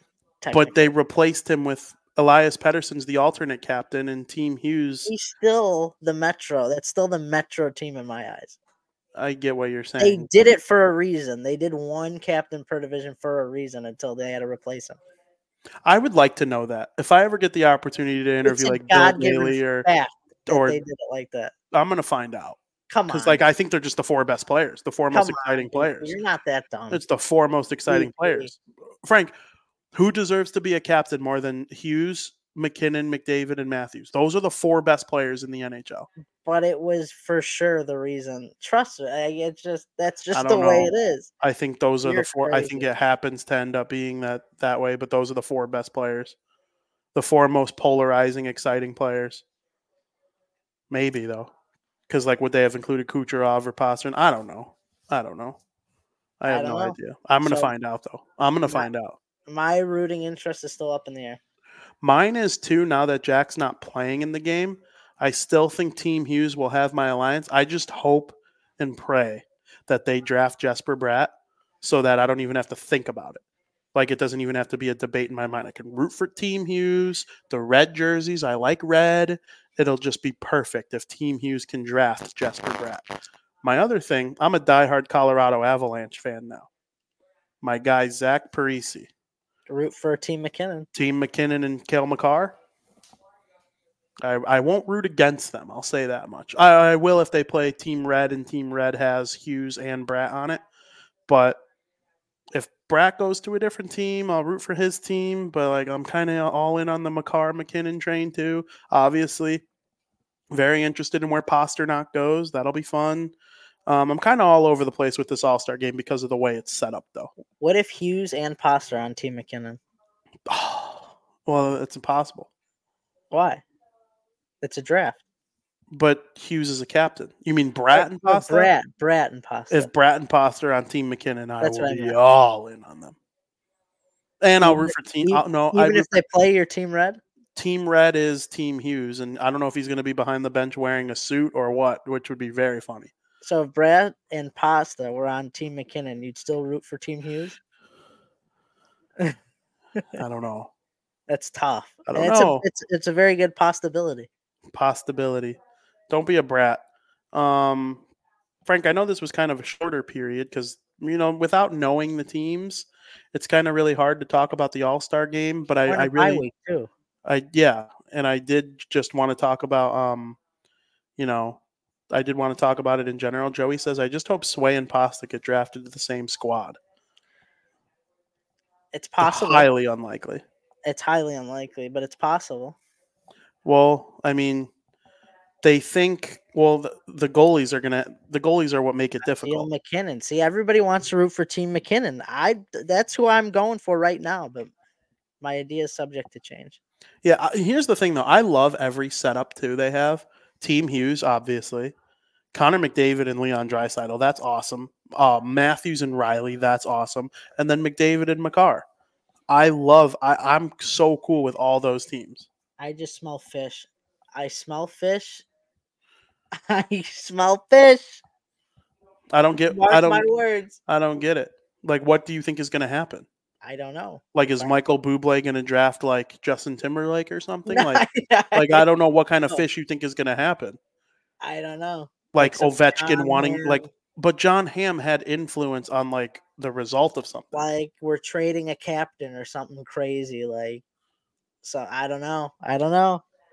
I would think that's possible if every alternate McKinnon's captain going to Team Red or something, or I don't know. Okay. Or we're gonna switch celebrities. There's fish VP. If that happens, I'll give you credit. But John Hamm's not there to mess it all up this year. If he was there, it'd be a given there where he was gonna do something. It's like his bit now. Yeah. I'm all in on Team Hughes. Screw you guys. Wow. Go Team Hughes. Good. I hope that goes to McKinnon. Michael Bublé too. I hope he goes to Team McKinnon so good now. Michael Bublé, I'm loving the Canucks this season. Brad's going to score the game-winning goal. No, well, I'm rooting for Brad. I don't know, like, what you think you're insulting me here. Like, I'm going to root for Brad no matter what. He's a devil. That's all right. I love the Devils more than I love myself. Frank, it's going to be fun, though. I wish the draft was before our show, but It is what it is. We will recap the All-Star game next week. And next week we will also preview the Super Bowl in terms of predictions and top 10 players playing in the game as a whole and talking about lots of other things. But right now, in period number 3, we're going to recap the Championship Sunday and talk about what a matchup this is going to be in the Super Bowl period number 3. See, you had an opportunity there to make a very funny joke. I teed up. I'm Nicholas Backstrom, one-teeing you a very funny joke, and you're Ovechkin ready to slap it in, and you missed.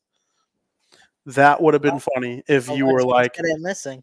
If you were pretending that, oh, you caught me off guard when I literally like went slow. Oh, that would have been funny. I guess. I'm always ready, VP. Not always, but. Not always. Frank, no predictions. We are saving our predictions for the Super Bowl next week. You have to tune in to next week's show, which will be largely a Super Bowl show. We'll talk about hockey, but we'll be coming off the All-Star break. There will only be a handful of games that were played. The Devils will have played the Avalanche by then. But, there'll be a couple things to talk about, I'm sure. And the trade deadline is really going to start heating up starting next week. That'll be the 3-week point before the deadline. Those 21 days are going to be banana lands. But next week, we are going to really dive into like predictions and previewing the Super Bowl totally. But right now, Frank, the AFC Championship game, the Kansas City Chiefs against the Baltimore Ravens, the Chiefs got it done. Low scoring, what we expect. Predicted the Chiefs to win, even though I was rooting for the Ravens. Just seems right now Mahomes and Andy Reid's in the postseason is just automatic. It's just what it feels like to me. They'll lose in the postseason eventually, obviously. It's not 100%, even if it's not this year. But it just seems like they're automatic in the playoffs. You could always bank on them. They could go 9-9 and make the postseason, and they have a chance to win the Super Bowl. I mean, the Ravens, they didn't run the ball enough. I think they put too much faith in Lamar Jackson's arm, which I don't blame them. He is elite, but I mean, the Chiefs struggled with the run at times this year. I thought that was just a poor coaching decision by Harbaugh. I mean, sometimes you got to play the numbers, and he didn't do that, and the Chiefs took advantage of it. And when you're playing a team like the Chiefs, who have so much success in the playoffs, you got to open up your playbook to just about anything if you want to win the game. Very interesting. When I'm watching the game, I thought two things. At first, I was like, the Baltimore Ravens. What a bunch of idiots. They had an identity all season long that made them have the best record in the NFL. And they went away from it against the Kansas City Chiefs. They did not run the way that we are used to them running. They relied on Lamar's passing just way too much. And I think the world of Lamar. He's going to win the MVP next week. He's an unreal player. Top 5 quarterback, top 3 quarterback, certainly top 4. I would probably rank him 4th. But they are an unreal team, and they just got away from what makes them so great. I cannot believe the game plan that they showed up to play the Chiefs with whatsoever. It was unbelievable. They have such a way of playing this year that allowed them to suffocate teams defensively, and they ran the ball well, and then they just didn't do any of it against the Kansas City Chiefs. And I'm thinking about it. I'm like, why did they do that? And I'm watching this game, and I'm thinking, the Chiefs are the Patriots. They force teams to be stupid. They are so intimidating and so good at everything that they make everyone they play against second guess themselves. They sit back and wait for you to mess up. They don't mess up themselves. They sit there and wait for you to mess up. And the Chiefs played a perfect game against the Bills. It was close. They waited for that field goal to be missed, and the game was over. They didn't make any. They waited for the Bills to make the first mistake. The same thing with the Ravens. Zay Flowers fumbles on the 1-yard line. Boom. Game-losing mistake because the Chiefs are going to pounce. That is what they do. Patrick Mahomes is 10 times more talented than Tom Brady. Tom Brady won 7 Super Bowls because he was better than everybody else at winning. But like Mahomes is kind of like a more talented version. He's just better than you at winning. And He goes out there. Travis Kelce, he's old. He sucks. He's the same age as Gronk. Why is he still playing? He's distracted. Idiots. Complete morons for thinking any of that. Travis Kelce's so committed to winning, and he steps it up in the postseason. He reminds me of, like, remember Brian Bickle? How that dude, he'd score like 8 goals in the regular season, but then he had 15 in the playoffs or whatever it was. Like, he just steps it up in the playoffs. And Gronk did that a lot towards the end of his career too.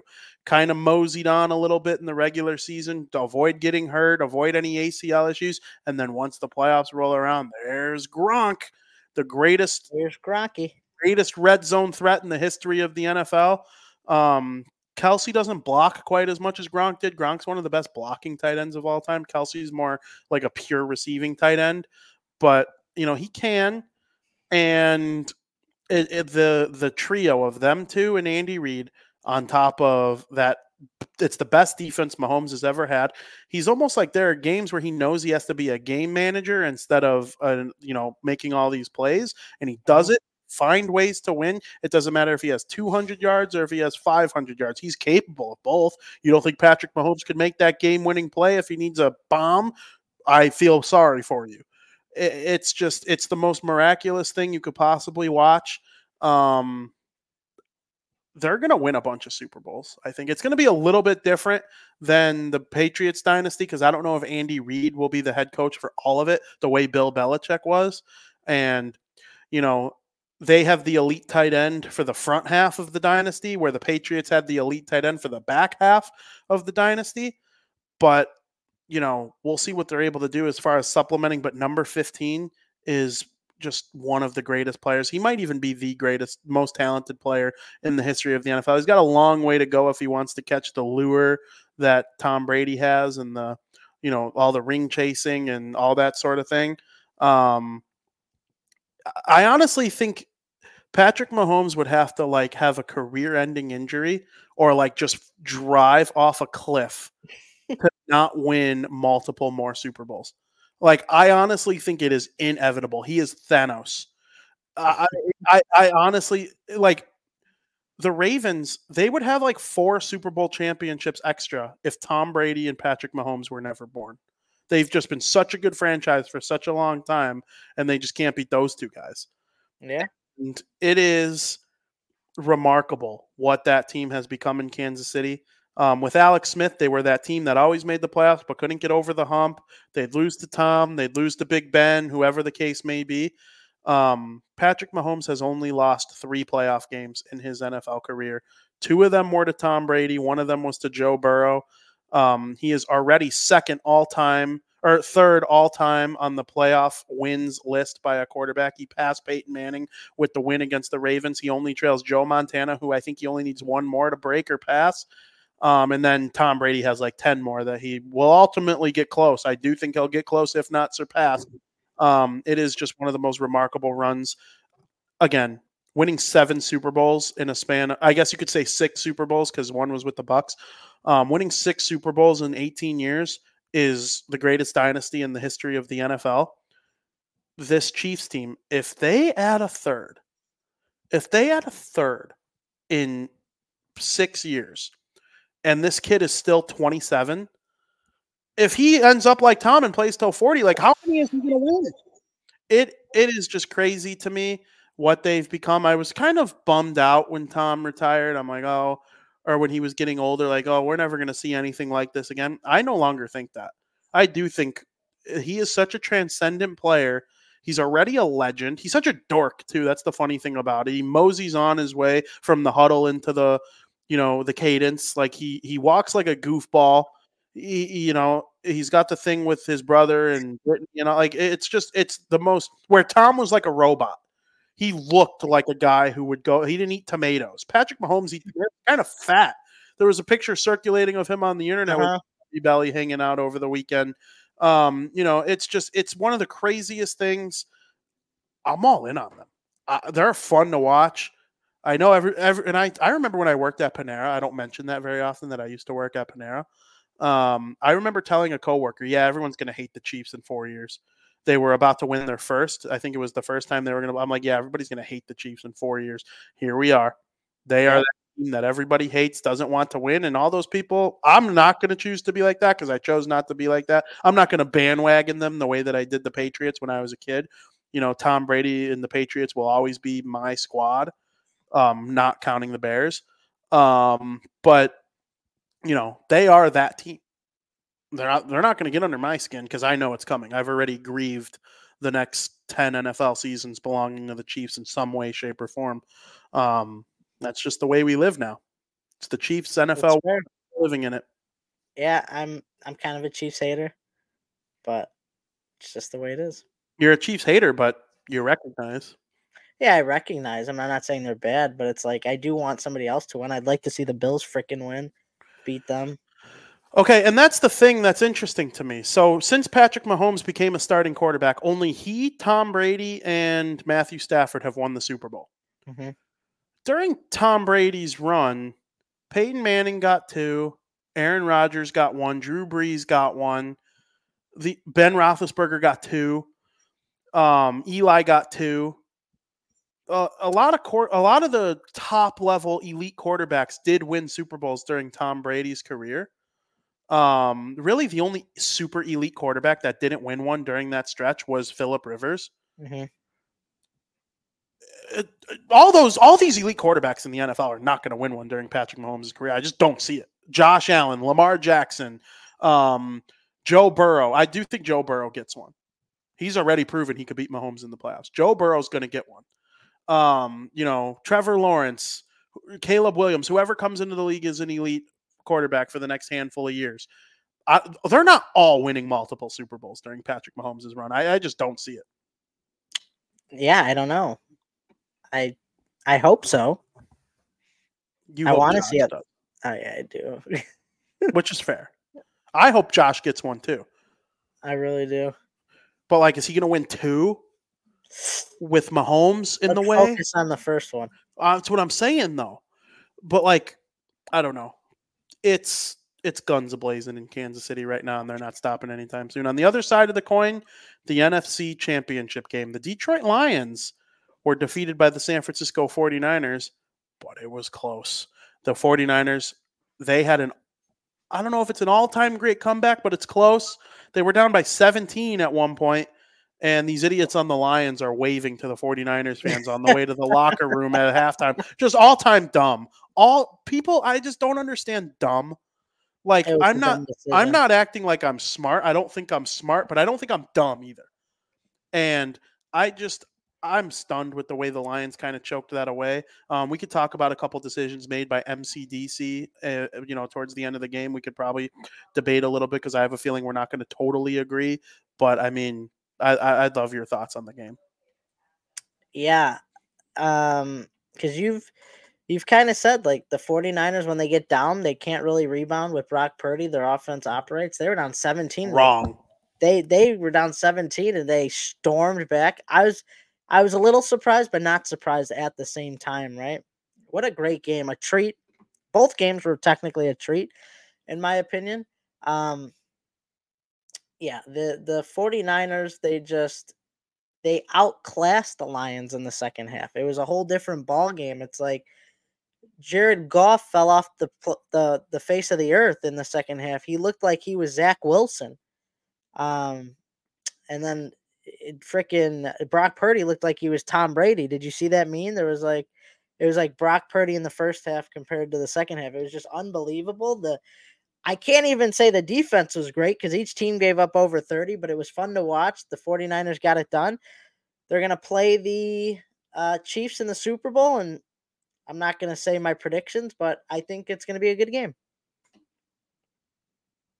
You're muted. Excuse me, sorry.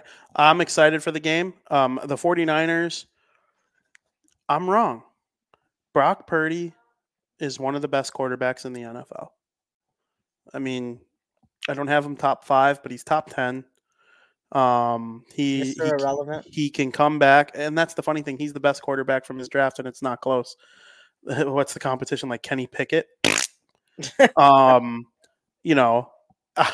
truly. It doesn't matter to me that he was Mr. Irrelevant. It was the way he played, and I was a little worried. Will he be able to lead comebacks? And that's the key to winning in the NFL. It is. Mahomes has done it.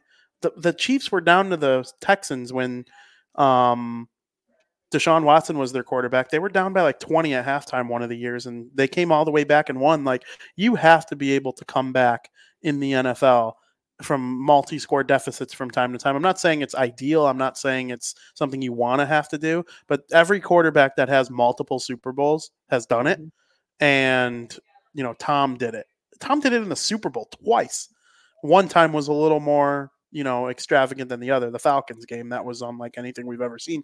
But it is one of those things, and they proved me wrong because they came back against Green Bay too. Yep. And, the Lions, they're a damn good team, and they're going to be good for a long time. I think they will battle with the Packers for the top spot in the NFC North for the next handful of years. Depending on Kirk Cousins' decision, I think the Vikings, they could go up or they could go down. The Bears can really only go up. I think they'll improve. Can't get much worse. The NFC North is probably going to be one of the best divisions in the NFL from top to bottom next season. And the Bears have a last place schedule, which is nice. It'll be interesting to see how Detroit navigates a first place schedule because they're going to have to play the Cowboys. They're going to have to play the 49ers. I think we have that whole division, actually. Aldo wants to know, you guys think Tom Brady will be better than Greg Olsen with his TV analysis? No. I think Greg Olsen is top notch, personally. Tony Romo, too. Tony Romo, he makes his noises. Oh, God. Oh, God, Jim. But, and I love Tom Brady. I can't wait to see how he is. But to say he's going to be better than Greg Olsen, I don't know. Greg Olsen, he knows his football. But we'll see. I'm interested to see if Aldo agrees with me on that, on Greg Olsen. But yeah, as far as the AFC or the NFC Championship game, the Lions, they went for it a couple times. That has been their identity. Yep. Season long. MCDC 18 hit me when he's playing blackjack. He hits on 18. Not literally, but like in football terms, he does. What's your kind of take on this whole argument between NFL analytics people and NFL watch the damn game stupid people? What do you mean? He went for it. He went for it on. Yeah, he went for it on fourth down instead of kicking the field goal when it would have been a chip shot to tie the game. He's been doing that all season long, and it's worked for them. I don't think. I hate when people refer to like you have to kick or punt the ball away if it's 4th and 1 and you're on your own 40, because like if you don't, then it's like you're playing Madden. I hate that. Like, no, it's not. You're the coach for the reason. You're going to make the decisions on what you want to do.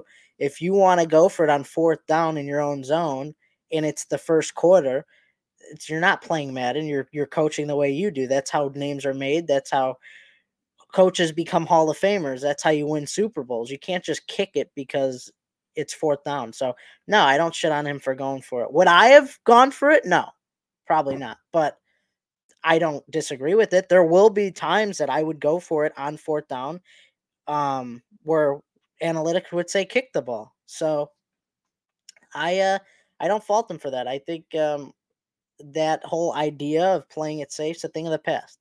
We're moving on in the NFL. The NFL's updating, getting more up to date, up to speed with different play types. So I get annoyed when people say that, to be honest with you. I do too.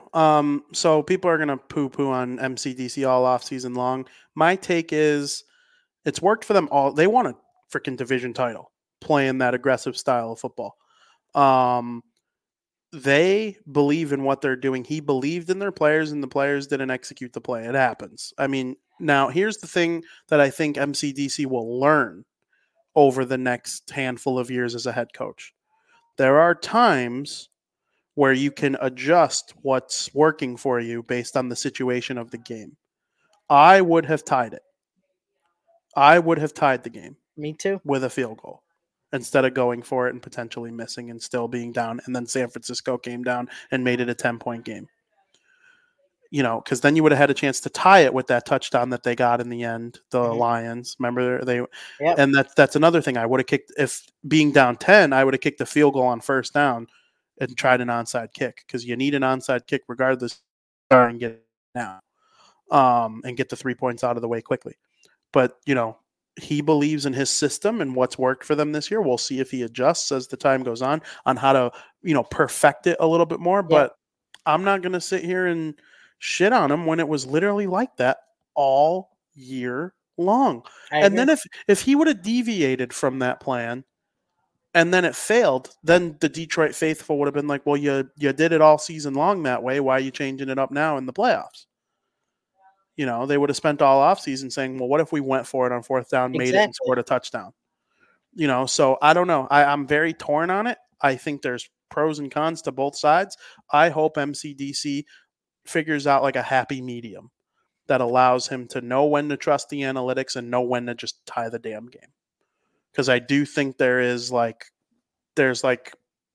a weight balance thing. So Aldo says that's a good Romo impression. I agree on Olsen. Brady will be good. We'll see if he's better. I think Olsen is one of the best ever. If Brady's better than Olsen, that means he's just as elite at analyzing a game as he was at throwing the football. Because Greg Olsen is, in my opinion, when you listen to him talk, he just breaks things down in such a way that, it's relatable, but it's also knowledgeable, like coming from a player who was in those huddles. Tony Romo brings the knowledge, but sometimes he's just like, oh my God, Jim. Oh. And then Mahomes will make a sick play. He'll go, oh, like someone's pleasuring him. Like, dude, Tony, I like football too, but holy crap. Jim, that was actually a really good throw by Patrick Mahomes II out of Texas Tech. Oh, Jim. I kind of like that though. I don't hate it. I'm not a Tony Romo hater, but that is what he sounds like. Yeah, that is what he sounds like as a color commentator. Where Greg Olsen kind of leaves out the noises. Tony Romo kind of goes in there sometimes, and he sounds like he's getting a workout while watching this game. And I love that he loves football. That to me is my biggest takeaway from it. But every now and again, it does sound like him and Jim Nantz are in the booth getting a little handsy. Which maybe they are, which is totally cool. People rip on these announcers, though. They do it to Collinsworth, too, for like being obsessed with Mahomes. Why aren't you obsessed with Mahomes? You like football, and you're like, why? You don't even have to like be upset, but like appreciate someone that good at winning. I mean, we all love football. He's the best at it. Like, why aren't you embracing that you live in you're breathing the same air as Patrick Mahomes in this era? Like that. I watch that dude. I'm like, this guy is spectacular, and appreciate him. Don't hate him. And if you're not loving it as much as Tony Romo, I'd check your pulse. Honestly, you could root for them to lose. That's fine. But like, Frank, you're telling me you don't appreciate the greatness of Patrick Mahomes? I'm kidding. I mean, goodness gracious. All right, Frank, I'll let you get to breaking bets in a minute here. But it's time to address an issue I have. All right. This is bad. You know what's coming. I don't know exactly what's coming, but these people that go on Twitter or Facebook. I kind of know what or whatever, and they complain about Taylor Swift attending NFL games. Are you shitting me? What kind of joke of a human being do you have to be to get vehemently angry with a sport as a whole for showing one of the biggest pop stars in the history of the world on the television for a handful of seconds when her boyfriend scores a touchdown? I honestly think you have to be a deranged weirdo to get vehemently upset about it to the point where you might not watch the Super Bowl because the Kansas City Chiefs are involved. I mean, where does your life have to go wrong for you to be that obsessed about it? Our guy Colin Cowherd released a little couple stats about the whole thing. How many seconds on average do you think Taylor Swift is shown on a 3.5-hour NFL broadcast that the Chiefs are participating in? They took every single game that she attended, the amount of screen time, and divided it by the number of games she attended. The average time shown on the screen. How much do you think it is? In seconds. 11. It's a little more than that. It's 25 seconds on average. She got up to a huge 32 seconds on the game against the Ravens. And Kelsey had 2 touchdowns, so that makes a lot of sense. Or did he have 1 touchdown? He had a lot of big plays. He had 1 touchdown. But he had a lot of big plays. Pacheco had the other one. Yeah. It is so weird to me that these people, like, are you that lonely? Are you mad that you can't have Taylor Swift? That's honestly probably what it is. Because most men are like lonely douchebags who go online and complain about stuff that has nothing to do with them. I mean, I just don't understand where this hatred for her comes. But when Spike Lee's at the Knicks game, oh, that's so cool. That is awesome when Spike Lee's at the Knicks game. Or when Eminem was at Detroit. Lose yourself in the music. Everyone's singing. We're having a great time. Show Taylor Swift, a successful woman, and these people have a problem with it. I know what the real issue is here. You are a weirdo if you have that big of an issue with it where you might not watch the Super Bowl. Get a life. Stop being such a cranky a-hole. Go find yourself a girlfriend and stop being so weird and deranged about it. Nobody cares that you don't want to see Taylor Swift. You were boycotting the NFL back in 2020 anyway. What made you come back? Now all of a sudden this woman's being shown on the screen every now and again. It's not even that long of your life. Count to 32. That's how long she was on the screen in the Ravens game. I mean, just grow up with your hatred. You don't have to like Taylor Swift's music. The NFL is a genius. They are showing her she has estimated $300 million extra for the NFL in terms of jersey sales and revenue due to her becoming part of NFL culture in the last 20 or 12 months or whatever the case may be. Travis Kelce's a good dude. He was on Pat McAfee earlier today just yucking it up with AJ Hawk and Pat McAfee.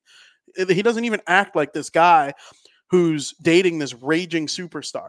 And do you know the effort she's going to put into going to the Super Bowl? She has a show in Tokyo the night before. It's a 12-hour flight, and she's got to make it back in time to be at Vegas for the start of the game. I mean, reevaluate your life. Colin also said it best in this way, too.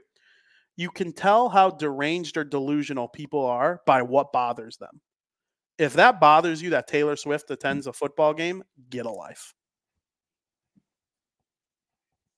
Well, I mean, well said, VP. I mean, I'm sure you agree. You're a weirdo if you don't watch a game because a singer's at the game. I won't skip out on any game. And no matter what. And why is it okay for Kelsey to go to Kelsey's not going to the Grammys, but why would the NFL not want to show someone like that on the screen?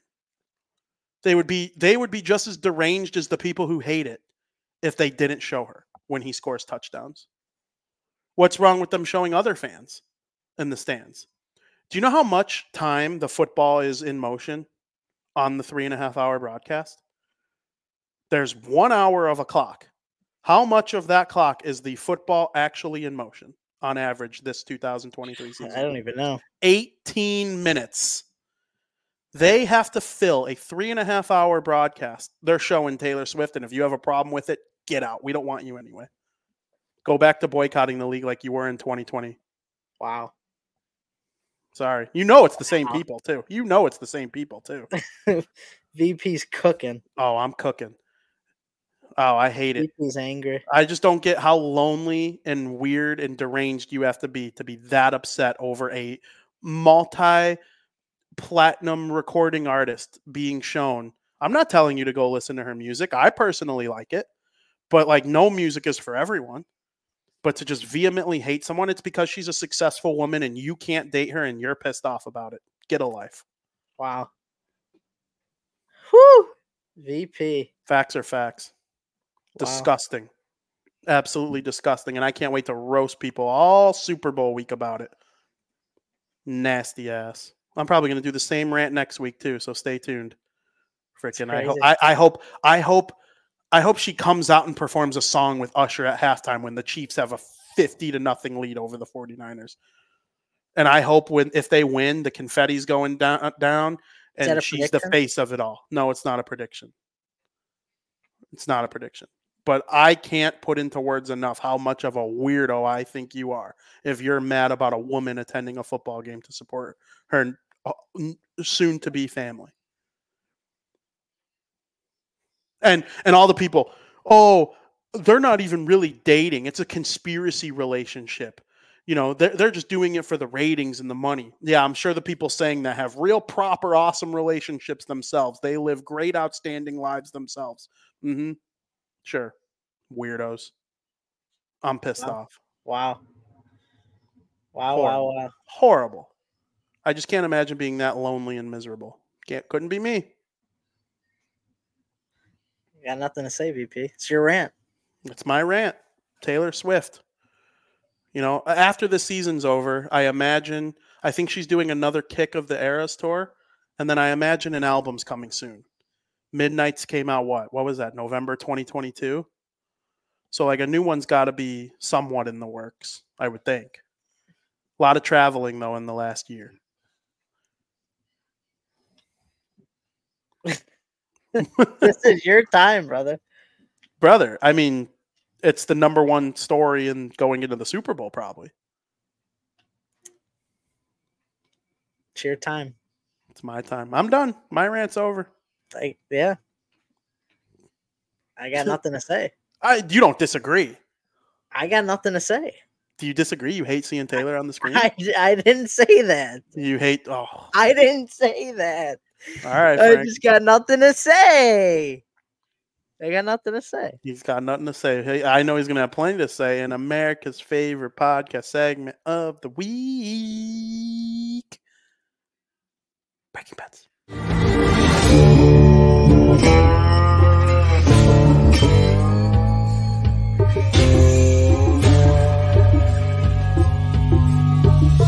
Where's my money, bitch? What? There's going to be an over-under on her screen time in the Super 100%. Bowl, right? I will be betting the over. 100%. Hell yeah. I hope it's the over. I hope it's the over by a minute. Last week we went 1 for 2. We won 1, lost 2, but we hit the big 10-unit banger Chiefs money line or Chiefs whatever plus whatever. I don't know. It was big. It was 10 units. So we're still at the same percentage, but we hit the big one. And VP, take a look when it scrolls around. You see it there. NFL's 2-1. Last year I started out 1-3. Well, this year I finished 3-1 in NFL. That would be funny.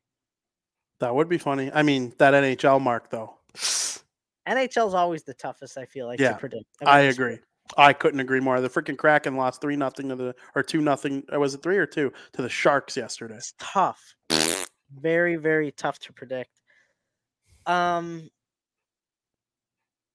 give me 1 sec, VP, because I had to change something with one of my picks. But anyway, I'm ready. Hockey's going on an all-star break, but there's still hockey tonight. Still a little bit of hockey left to get your feet wet before the all-star break. We got the stinky, slumping Kings playing another slumping Nashville Predators team. This should be quoted as like the battle of the slumps. Both are playing well below average hockey right now. I don't know why the Kings are favored on the road with how bad they're playing, losing 14 out of their last 16 games. I feel like any problems the Kings are facing won't be dealt with until after the All-Star break. So my thoughts is that they're going to want to head into break as soon as possible, not even potentially give a full effort here. I would feel dumb passing up on a home underdog. I feel like it'd be a missed opportunity, in my opinion, which is why we're going to roll with Predators money line at plus 100 for 1 unit. I think it's dumb. I think you're dumb if you take the Kings. Even if the Kings win, I think it's dumb that you took the Kings in this big of a slump with 1 game before the All-Star game break. Just doesn't make sense. So we'll see what happens there. My NBA pick of the day or the week. Got the Chicago Bulls, VP Chicago Bulls, facing off against the loss yesterday. What the hell? Tough loss, VP. They're facing the Charlotte Hornets, a significantly worse team than the Toronto Raptors, who they lost to yesterday. I think the Bulls are in for some bad news. I like the Hornets plus 2.5 here at minus 105. I'd bet to win 3 units on that one. I've always been a huge fan of fading a team on the second half of a back-to-back in the NBA. The numbers are there. Both of these teams stink. And with the Bulls winning the first 3 games of this season series, I see the Hornets coming out with a full swing to stop the Bulls in their tracks of trying to sweep the regular season series. We'll see if they could do it on the second half of a back-to-back. That's tough. I'll take the home points here with the Hornets in 2.5. Finally, my last pick, college basketball, because I'm saving for my Super Bowl pick for next week's Breaking Bets. Got number 18 Baylor traveling to Central Florida to play UCF. I'm rolling with Baylor money line minus 175, 3 units. It's a little tough on the road. It's a lot of juice there. Don't usually like to do that with the road team, but there's been a trend in college basketball this year with unranked home teams against ranked opponents have been faltering, whereas last year it was the unranked home team got the upset. It seemed like it's not happening that much this year. Baylor has the more talented roster by far. They haven't impressed me in conference play thus far this year, but they did take TCU to a triple OT game. They took Texas to the brink of defeat. Their shooting could sometimes be flat on the road. We've seen that. They're 1-2 on the road, but UCF, they have had a great regular season so far, but they haven't found their big win yet, and I don't know if it's necessarily going to come today. They are capable of doing that. So I'm more than okay with taking Baylor here on the road. So that's my pick. Baylor moneyline minus 175, bet to win 3 units. That's it, VP. Hell yeah, Frank. Your graphic. Give yourself a little more credit. You're up to 50%. No. 4 wins, 8 losses. Oh, yeah, duh. I mean, I was thinking, do I do 4 out of 12? Yeah, no. I would. But I like the record, like 4 wins, 8 losses. You know what I mean? I'm just stupid. I say it all the time. I'm dumb. Because I kept it last year. I kept it like that too at last year's graphic. I think it was literally only confusing to me because it was like it would be half if it was 4 for 8. See, last year it made more sense. Yeah, totally. That'd be a crazy record if I hit 77 out of 82. That's like 90% range.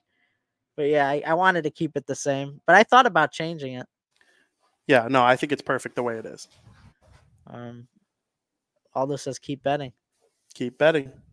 Go ahead, VP. Cook, Frank, Cook. Maybe I'll jump in breaking bets next week with the Super Bowl coming up. That's my one betting day. VP's going to take some props. We'll have some. I might make breaking bets next week a Super Bowl only show and include some props in there. No NHL picks, no NBA. I might just focus solely on the Super Bowl next week.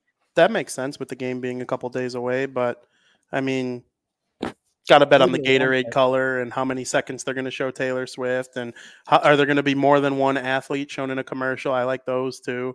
I got to be honest. Go ahead. You wouldn't guess what the favorite is for the Gatorade. Isn't it usually like yellow-green?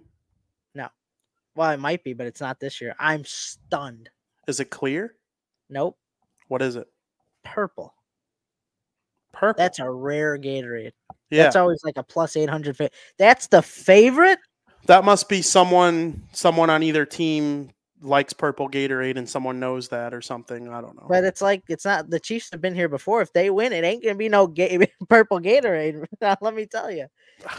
Unless they got it's like the color of the Super Bowl logo, I think, but that's bullshit. That's not just because it's the color of the Super Bowl logo. That doesn't mean it's going to be orange or purple Gatorade. And I feel like my only issue, I feel like they don't show it as much anymore.